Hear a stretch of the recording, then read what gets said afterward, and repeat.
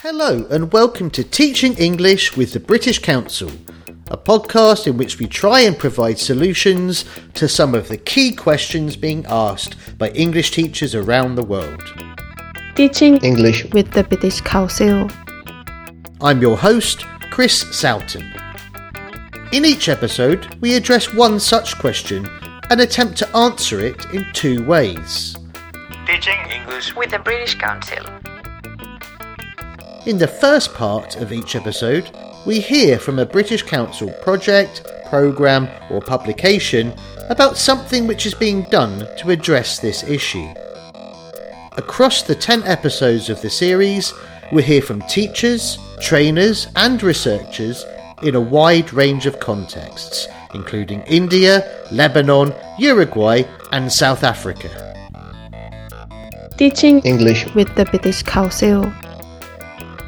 In the second part, a leading English expert and practitioner will provide practical solutions which you can immediately try out wherever you work. Each episode of Teaching English is accompanied by a full transcript and show notes. These show notes provide additional information, a glossary of key words and links to relevant websites. Teaching English With the British Council. This is episode 9. How can I support my own and my students' mental well-being? Welcome to episode 9 of Teaching English with the British Council, in which we will try to answer the question, how can I support my own and my students' mental well-being? The last 2 years have presented huge challenges for both teachers and students in terms of their physical, mental and emotional well-being. And yet, as our interview guest in this episode said in a recent blog, so many teachers neglect their own self-care, focusing their time and energy on other aspects of their professional practice. In episode 7 of Teaching English with the British Council, we looked at the United Nations Sustainable Development Goals and how they could be used in the language learning classroom. In this episode, we follow on from this and look specifically at SDG 3, Good Health and Wellbeing, and in particular at how you can support your own and your students' mental health. And so, in this episode's field report, we look at a recent publication by the British Council as part of their Connecting Classrooms programme. As well as hearing all about this publication, available free on the British Council website, and the activities you can do with your students, we'll also hear some entries from one of the resources mentioned in the book, from the Positive Lexicography Project, which celebrates so-called untranslatable words related to well-being from across the world's languages. Hi, I'm Emily Pelter, the Senior Consultant at the British Council who oversaw the publication of Mental Health and Wellbeing, Staying Healthy and Resilient. According to the World Health Organization, depression is one of the leading causes of disability. Suicide is the second leading cause of death among 15 to 29-year-olds. People with severe mental health conditions die prematurely as much as 2 decades early due to preventable physical conditions.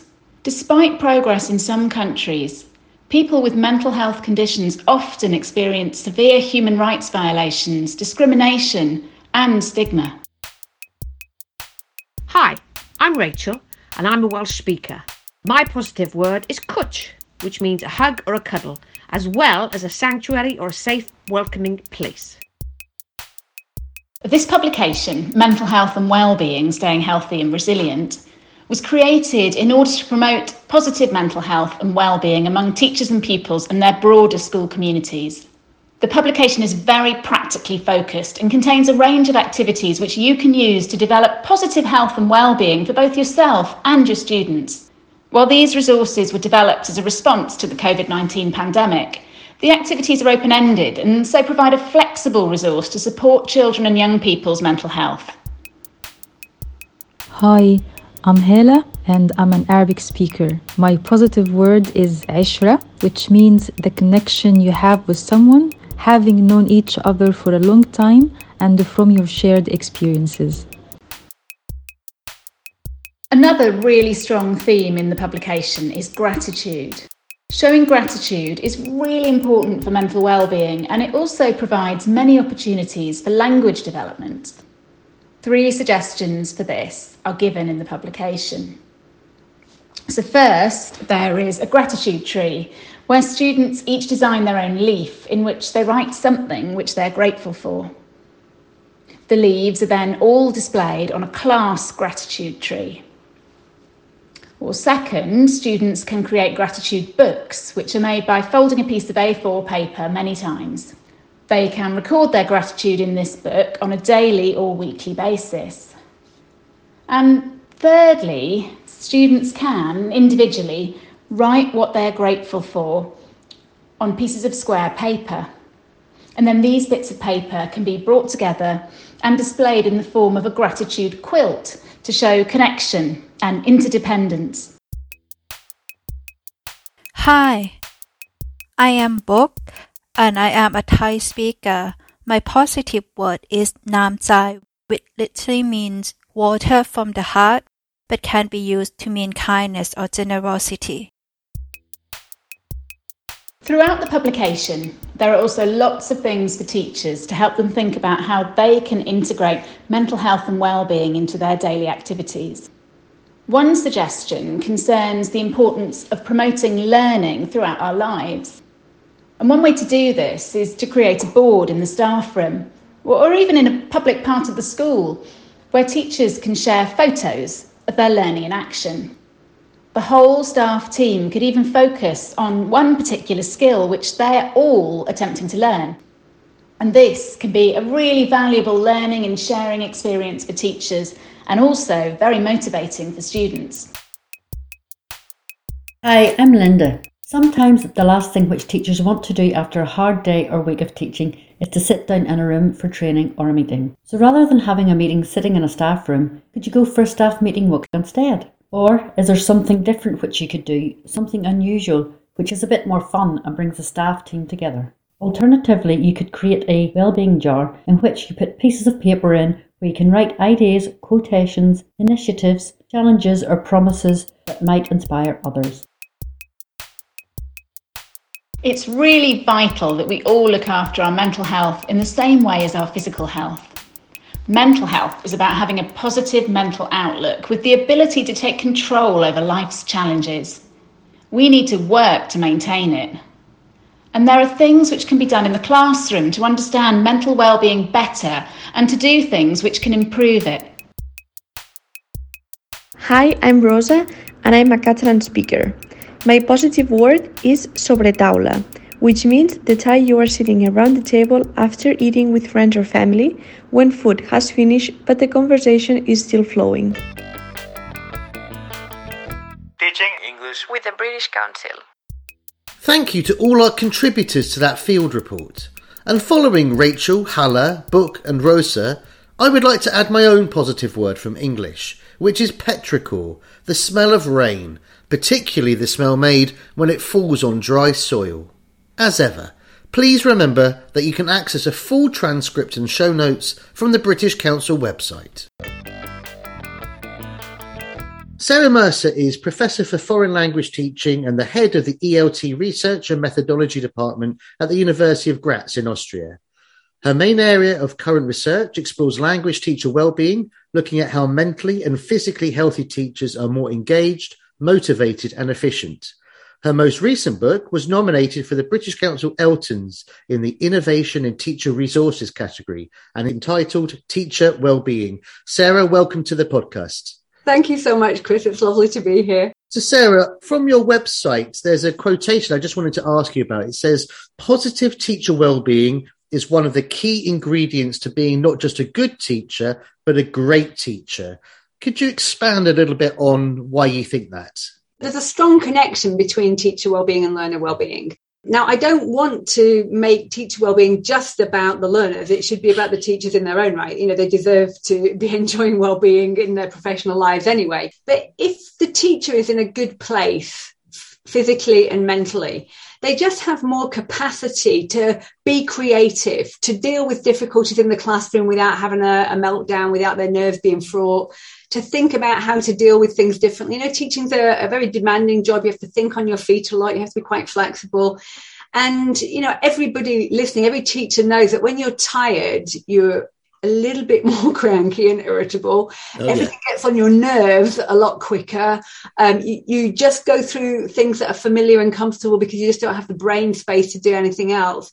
So you can have the best tools in the world, the best materials in the world, but if you're going to exploit the potential within those, you need to be in that space where you can work to the best of your ability. Wellbeing is not an added luxury or an indulgence. It's ensuring that teachers are in that best space possible.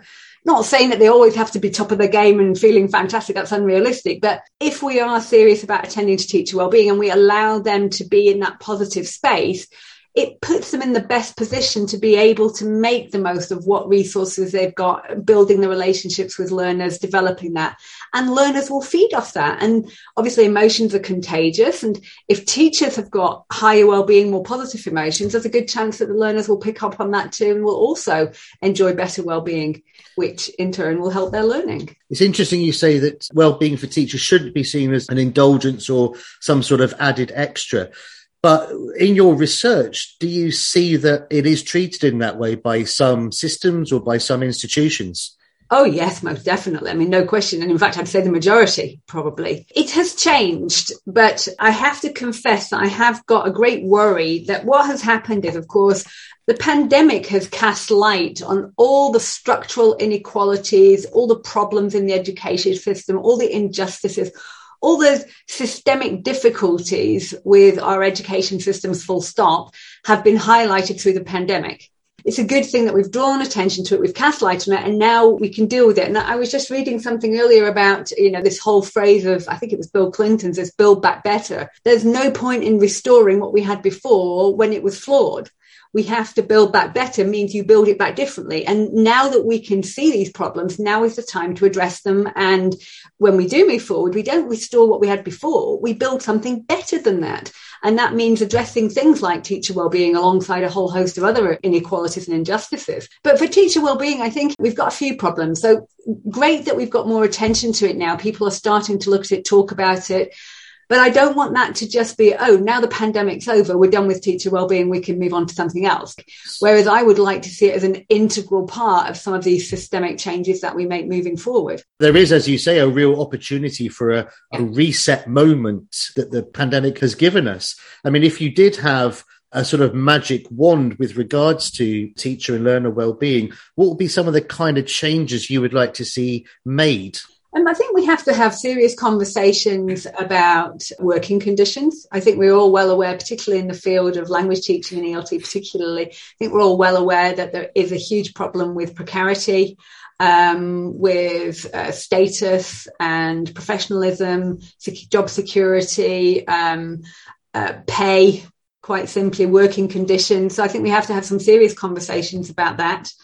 I think we also need to be looking at workload and what is realistic and what is feasible for teachers to manage. Admin in many education systems, admin has blossomed and has taken up an inordinate amount of time. And we have to talk about what technology can offer, but also the perils of not creating boundaries to home life so that teachers are constantly available and constantly expected to be online and doing things and working at that they have no weekends. I was having a conversation with someone the other day and we were talking about weekends and I said, no, I really have to work. I have to claim back a full day of weekend. And she was like, Sarah, one day, you just want the one day back. And, I don't think that's just me. I don't know how many teachers I know that Sunday fundamentally is preparing for the week coming up. And I don't think that's just me. And it's not healthy. We have a weekend for a reason. If the workload is exceeding what they can realistically do during the week, there's something wrong with the workload. And so these are sort of talking about teacher status, teacher working conditions, expectations of teachers,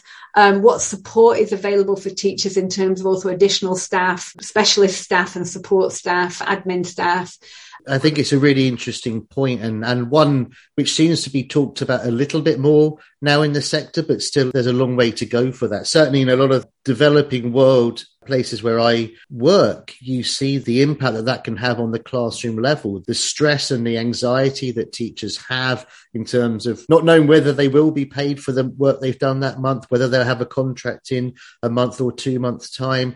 But also coupled with that is the challenges they have in societies or in situations where there are no other members of the government available, or where there are no other publicly facing services. Teachers become a lightning rod for all of those challenges, and they're seen by their students as being potentially able to provide support and solutions to all of those different things. And teachers have to take on board a lot of those issues. There's cases of vicarious trauma and all those sorts of challenges which teachers are facing. Teachers are in many places not given the kind of support staff in terms of social workers, psychiatric support for themselves and for students. You know, there's a whole kind of lot of peripheral things that come into teaching that are inevitably part of the job, but there needs to be support staff there, the professionals who can deal with the professional issues that need addressing. And you just talked, Chris, about trauma. I think the next couple of years, you know, the effects of the pandemic are not going to be over when the pandemic finishes. A lot of that does, as you say, fall on the shoulders of teachers. And teachers are very other oriented. That's one of the lovely things about teachers and why they're so special is they are very other oriented, very giving, and they very often open themselves to that kind of role and support. But, you know, it's the same old thing. Who's supporting them? Who's giving them that kind of backup? Trauma being laid on top of trauma in many situations. There's a quotation by Alicia Ferguson Garcia, a teacher. She said, "I was blindsided by the emotional aspect of teaching. I didn't know how to handle it. I was hurt by my students' pain, and it was hard for me to leave that behind when I went home."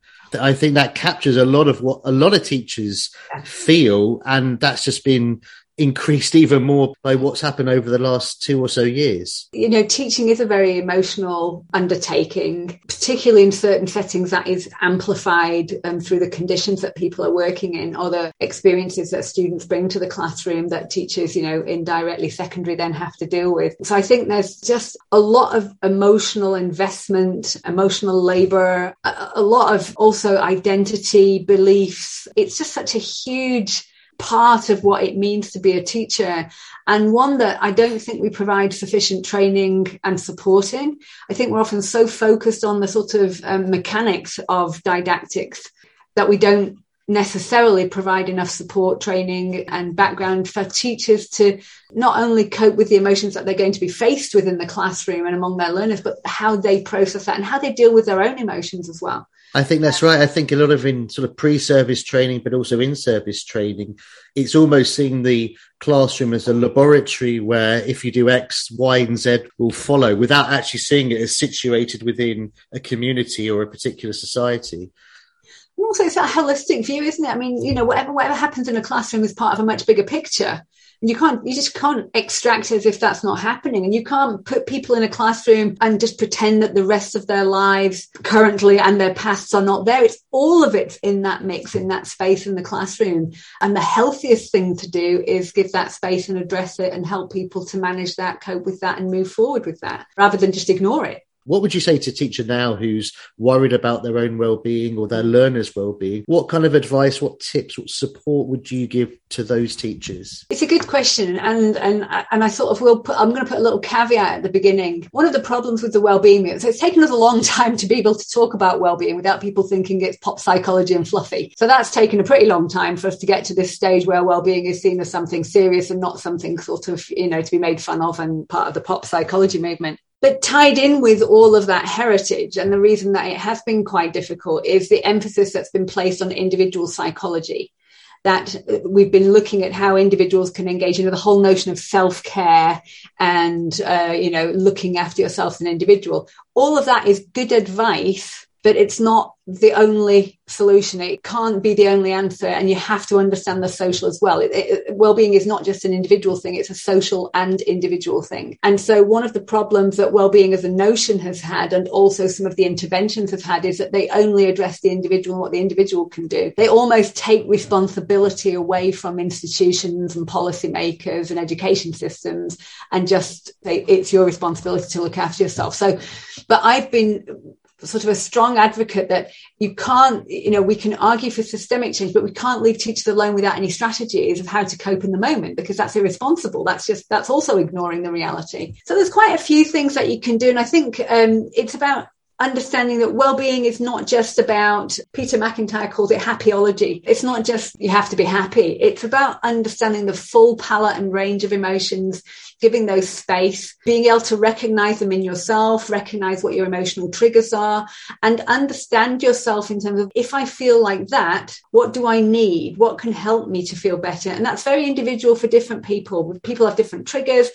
They have different emotions that they have to cope with. So I think part of that process of helping yourself is learning to understand, listen to your body, listen to your emotions, listen to your mind, recognize what emotions you're feeling, what the triggers have been for you, and what you need to counter that. Learning to set boundaries and say, after this time, I'm not available. And that's something that has to change, is that you cannot be expected that you should be available Saturday, Sundays, unless, Saturday's a school working day. But generally, if you're saying whatever your weekend is, you're not available at the weekend. And evenings, for a certain time in the evening, your evening should be time for you or your family or whatever it is you want to spend it on that's not work related. So, and that's one of the things that the pandemic has made very difficult, is these temporal and physical boundaries between work and home have become very blurred. And it's very, very hard to create a sort of away space, physical space, as well as temporal space. And then allied with those practical strategies is the individual psychological component, which is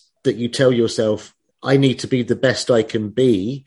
And being the best I can be means taking time off, means having those boundaries in place. So I think, Chris, that's actually really important that you say that. Is I think the first step, and Tammy and I, when we wrote the book for OUP, the Teacher Wellbeing book, one of the things that we deliberately decided to do, we felt in all the conversations we'd had with teachers, there was almost a guilt in saying that I want to take time for myself, that it was seen somehow as selfish or narcissistic, or you weren't supposed to be like that. You were supposed to be there for your student. You were, and it was almost a sort of martyrdom that you should be there and you should be ready for, and you should, your students come first and all that. But by definition, martyrs end up dead. Yeah, quite. And that leads to burnout. There's nothing more guaranteed to do that. So we made a very deliberate thing to say, it's about me, and it's perfectly okay to say, this is me and this is what I need. And we mustn't feel guilty for what I consider a healthy degree of selfishness in saying, I'm a human being like anybody else. I've got needs and I need to pay attention to those. And when I do, one, it's good for me, but it's good for everybody around me. My family will thank me because I'll be a nicer person and I'll have more time for them. And also I'll be able to teach better. I'll do my job better. It's a win-win for everybody, but we have just ignored it for so long. And there's been this implicit set of expectations on what people do and what's considered good teaching, that I think it is a little bit of a mind shift is needed to get people to allow themselves that space and time to say it's actually okay to put my needs out there and to express those and to demand certain things.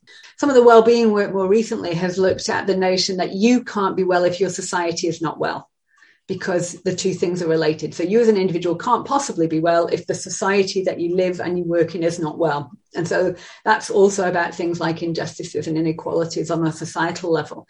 But I think we have that same issue as a community, as an ELT community, that we can't ignore things that are happening in our community, in our field. We have to do advocacy for everybody in whatever form is possible for us and that we feel comfortable with. Some people will be slightly more political, some will be able to write, some will do it on a very grassroots level, but we are a community. We're all in this together in a sense. It doesn't matter where you work. I feel a relationship to somebody who's an English language teacher or a language teacher full stop, wherever they happen to be working. And I feel that there's a sort of joint sense of responsibility to advocate for each other, and how people choose to express that will vary. But hopefully the more dialogue we have, the stronger voices we raise in various contexts, the easier it will be for people to fight their corner. Absolutely. Sarah, thank you so much for your time today. It's been lovely talking to you, Chris. Thanks ever so much. Thanks to Sarah and to all our contributors in the episode for highlighting the importance of the issues of teacher and student well-being. As we have seen, it's an aspect of learning which is often undervalued and seen as an extra or add-on, but actually has a critical effect on learning experiences and learning outcomes. If recent history has taught us anything, it's that well-being should be seen as a fundamental component of the classroom. Thank you for listening to this episode of Teaching English with the British Council. We hope you enjoyed it. Please do like, subscribe and review. And please remember to download the show notes and transcript. Join us next time for episode 10, our final episode of the series, where we will try to answer the question, how can me and my colleagues support each other? Until then, goodbye. Teaching English with the British Council.